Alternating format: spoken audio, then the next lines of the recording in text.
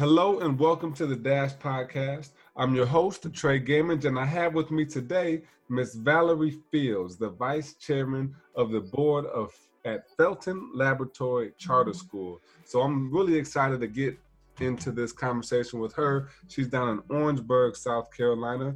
And before we get started with our conversation, I want to let you know to sign up now for my new email list on treygamage.com. And while you're on the website, go ahead and check out Every Decision Counts, 8 lessons I wish they taught me in school. It's something that you may want to figure out for the end of the school year, or even adopt for next school year. So check that out on treygamage.com.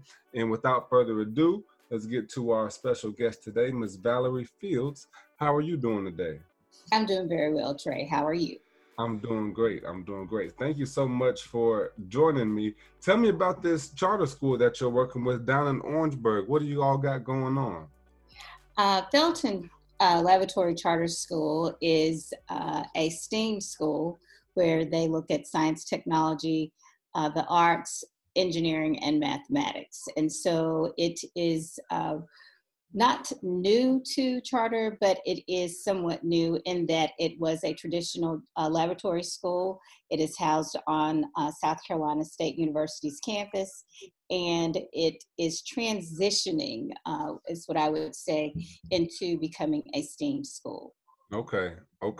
Now, would this be similar to, I know there's, you've got the Governor School of Science and Math in Hartsville. Is Felton Laboratory Charter looking to be similar to the Governor School, or is it a standalone? I know the Governor School is STEM, you've got STEAM. Are you guys looking to branch out from the campus and become residential, or is it still going to be more of a traditional kind of school? It will be traditional. There has not been any conversation about being a school that would be residential since I've been on the board, which has not been that long ago. I started in July. Okay. Mm-hmm. And how old is the school?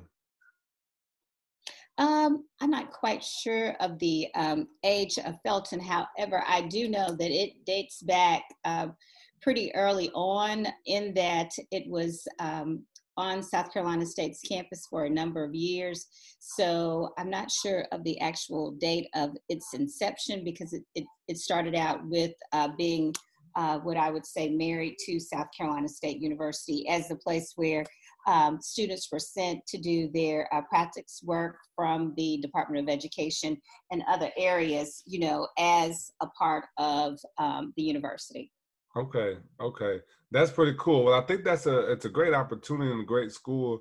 I believe Orangeburg, if I'm not mistaken, is part of the Corridor of Shame. Is that correct? Somewhat. It is not right on 95. It is off of 26, but It is definitely connected. Okay. Yes. Well, so you've been in Orangeburg for a while, and I know, South Carolina as a whole, we've ranked number 50 in education, which isn't good for any of us. But, I do hear about Orangeburg as well, and some of the progress that you all are trying to make down south. I think, matter of fact, our superintendent in Darlington County just came from Orangeburg. Can you talk about some of the changes you've seen in education in Orangeburg, South Carolina, since you've been working in the school systems over there? Well, of course, I started out in higher education in South Carolina in Orangeburg in 2006.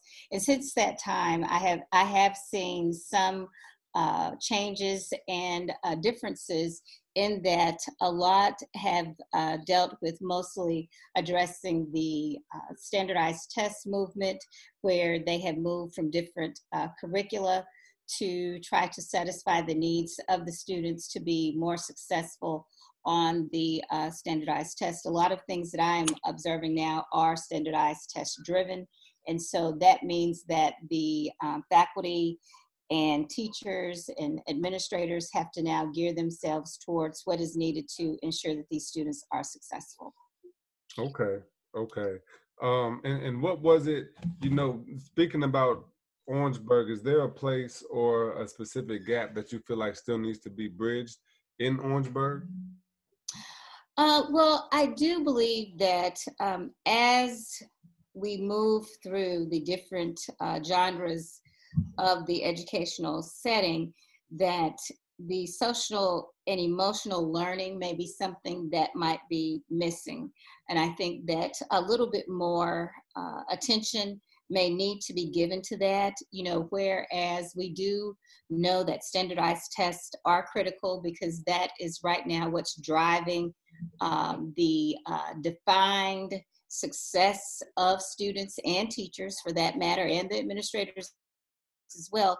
However, in my opinion, I think that that has probably been overemphasized a little bit, and we may need to move back into some basic things of just looking at the child as a whole, not necessarily looking at them from the student achievement side, but going back and looking at their social and emotional well-being. And when I say that, meaning understanding how to manage those students, and also what is a set for them to be able to achieve positively, and then knowing what is necessary for them to maintain some type of positive attitude when they are trying to learn what is necessary for the standards that teachers are teaching.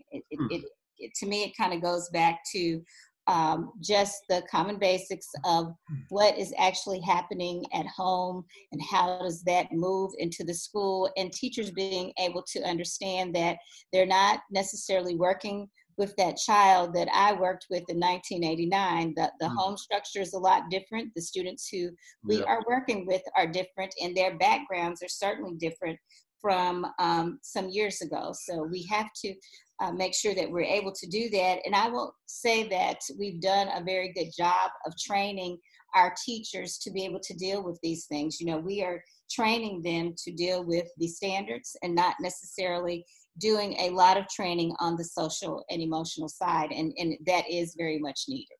Absolutely. Absolutely. I feel like it's a trend starting to become a standard. I know that nationally, SEL has been adopted for pre-K, but not into our K-12 school systems all the way yet. At your school, have you guys started to look into SEL practices or started some of the implementation? I think that at Felton, there may be a look at some of the emotional and social sides of students. What I will say is in my work with principals and superintendents in the ed leadership department at South Carolina State University, I am hearing from them that it is very much a need. I'm also hearing from them, statements like, Dr. Fields, you all didn't train us for the emotional and social side of these students. We have the theories and practices down pat, but when it comes down to dealing with some of these things that are outside of the learned theories that are in the textbook, some administrators may be struggling a little bit. Is there a plan in place? And well, let me ask this first, Felton. So it's on the SC State campus. Is there initiatives that you guys already have in place? So like for next year, are you looking to ramp up your SEL, or are you still looking for buy-in from your school community? I think that there are some things in place. As you very well know, the education department just received some grant dollars that they are going to be using to do some different things in education that will probably help with some of this transformation of looking at social and emotional learning. I have not spoken directly with the chairperson of the Department of Ed Leadership, nor have I spoken with the dean for the School of Education, but I do know that there have been conversations had, in regards to social and emotional learning. Yeah, it's important. I think this whole reform bill that's going through the state right now should be one that hopefully passes and helps to revitalize what our school system is today. So if you take me more into your school, Ms. Valerie, what are some of the things that would stand out? If I were to walk into your classrooms or walk into your school, what are some of the things that would stand out in make Felton Laboratory Charter School feel special? I think that one of the things is Felton has gone through some transition with leadership, and now I feel that they are definitely on uh, an even, I guess, plan of preparing the teachers to be successful, and they are doing a lot of professional development with teachers to help them to be able to address not just the social and emotional side of the student, but also to work with things that will increase student achievement in the classroom. One of the things that I have been able to observe is the fact that I feel that the teachers are most willing to learn new strategies and techniques to be able to teach students. I think that time may be something that might not be on everyone's side, and that is trying to move a student from where they are to where they need to be successful, and they may not have a sufficient amount of time to do that. However, what they're having to learn how to do is go back and track to as far as they can to keep doing activities that will help these students move through their academics. And I think when you go into Felton, you will see them working with different technologies and software programs to be able to I guess, kind of follow students and make sure that they are moving successfully along those academic achievement lines. Mm-hmm. Well, I feel like you've got a very interesting dynamic as well, because you're on that college campus. And just looking at your LinkedIn profile here, I see that you've got a lot of experience at the higher ed level in technical college and at South Carolina State. You know, what do you feel like, how does your experience in higher education help you prepare the students that you're working with now at Felton? Well, one of the things that I will say is from the board of directors side of the house, I work generally and most closely with the school's director. And so what I have attempted to do is set up a time with the director to where we are able to look at some of the strategies that they currently have in place and discuss some things that may be helpful.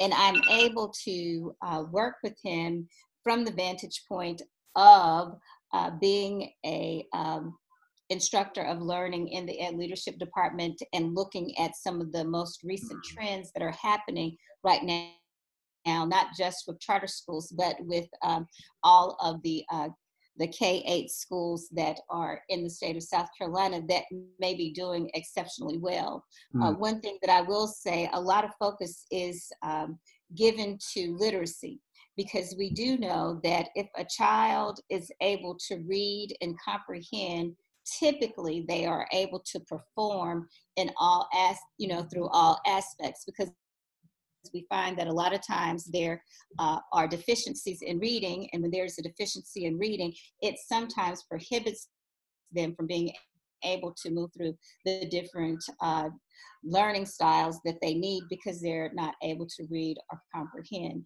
So I feel that the attention that Felton is giving to literacy is helpful. I think that they started this not just this year, but on last year. I saw some things that they were doing to help with literacy, and I think that now they are in line or aligned to really drive this particular initiative in by doing the activities that they're doing with their teachers, providing outside professional development training for them, and also engaging students in activities that are both during school hours and after school hours. Yeah, absolutely. Now, is with Felton and the work that you're doing with there, is there a specific goal, like for you personally as an educator? Is there a climax or a peak that you're trying to reach, and when it comes to helping students? Well, one of the things that has driven me to serve as a member of Felton's board is that they are listed as a STEAM school. So my drive and my motivation is to ensure that the STEAM concept is absolutely relevant and it is noticed at this school. I think that it is very important that if we are going to be identified as a STEAM school, that the curriculum fosters STEAM and that the activities that are addressed at the school, they also represent that of a STEAM school. And so that is my drive and my motivation in working with the Laboratory Charter School. I will say to you, Trey, that this is my first time working with a charter school, which was Okay. also somewhat intriguing for me because I had not done that before. And so I said, okay, I have worked with K-12. I have worked in higher education,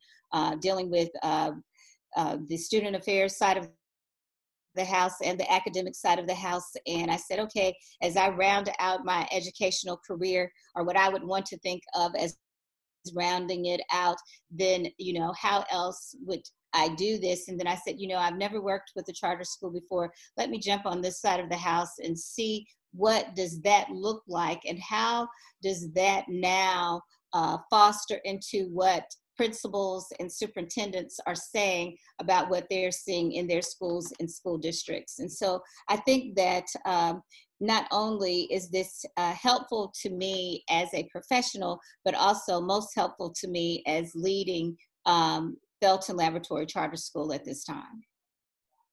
Okay. Okay.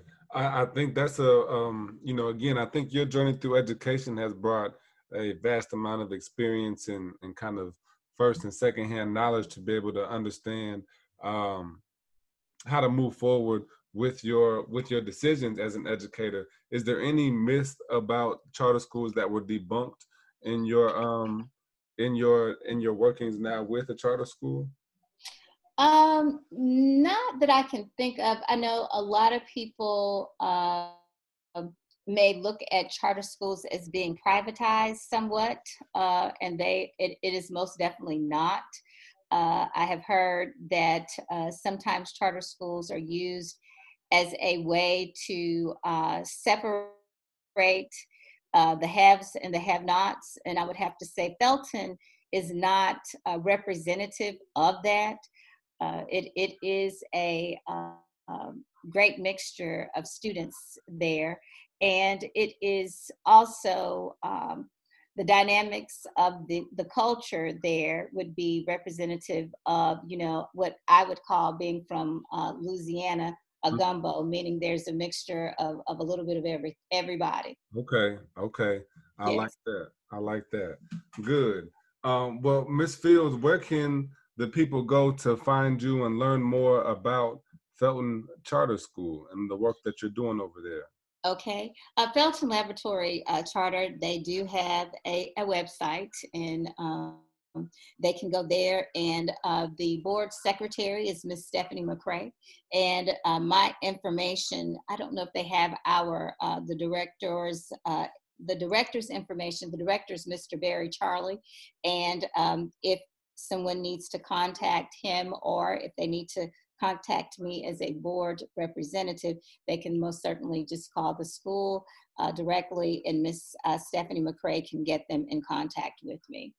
That would be perfect. That would be perfect. Thank you so much, Dr. Fields, for sharing your wealth of experience and knowledge with us here on the Dash Podcast. Is there any other final thoughts or takeaways that you want to leave with us?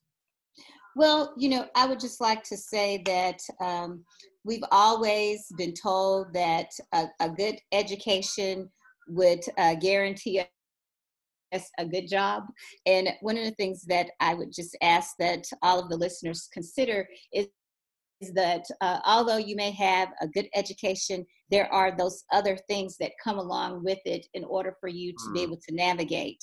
And one is learning about, and I'm going to go right back into this social and emotional type learning, because although I feel that I prepared myself to be successful on the academic side of the house, the social and emotional part for me was somewhat of a learning curve, in that I was accustomed to working in certain learning environments, and as they began to change, it was somewhat of a difference for me. And so I had to learn how to move with the environments in which I worked. And so just because I had a doctoral degree, and because I may have had years of experience in a certain area, did not necessarily mean or guarantee that I was going to be that person for the job. You have to know the landscape, you have to know the people in which you work, and you have to understand the environment in which you work in. And if you don't, then you may not be able to manage your professional career in the way that you might think it should be. That is a drop the mic moment right there. I think that's excellent. That's an excellent piece of wisdom to have. We're always learning. That learning never stops, and it's not just for students. Even as adults, our learning is continuous. It's a process that changes with every environment that we're in. Thank you so much for sharing that. Yes. Good deal. Good deal. Well, thank you all for listening as well to the Dash Podcast. If you like this episode, please share it with your friends, with your educators, everybody who needs to hear the Dash. We come to you weekly with educators who are facilitating solutions in school communities. And if you want to know more information about the Dash or TreyGamage.com, you can go to TreyGamage.com right now and follow me at all social media at TreyGamage, like damage with a G and Trey tree without the last E. That's something new right there. So thank you again for listening. This is the Dash Podcast, and we will see you next time. Thank you, Ms.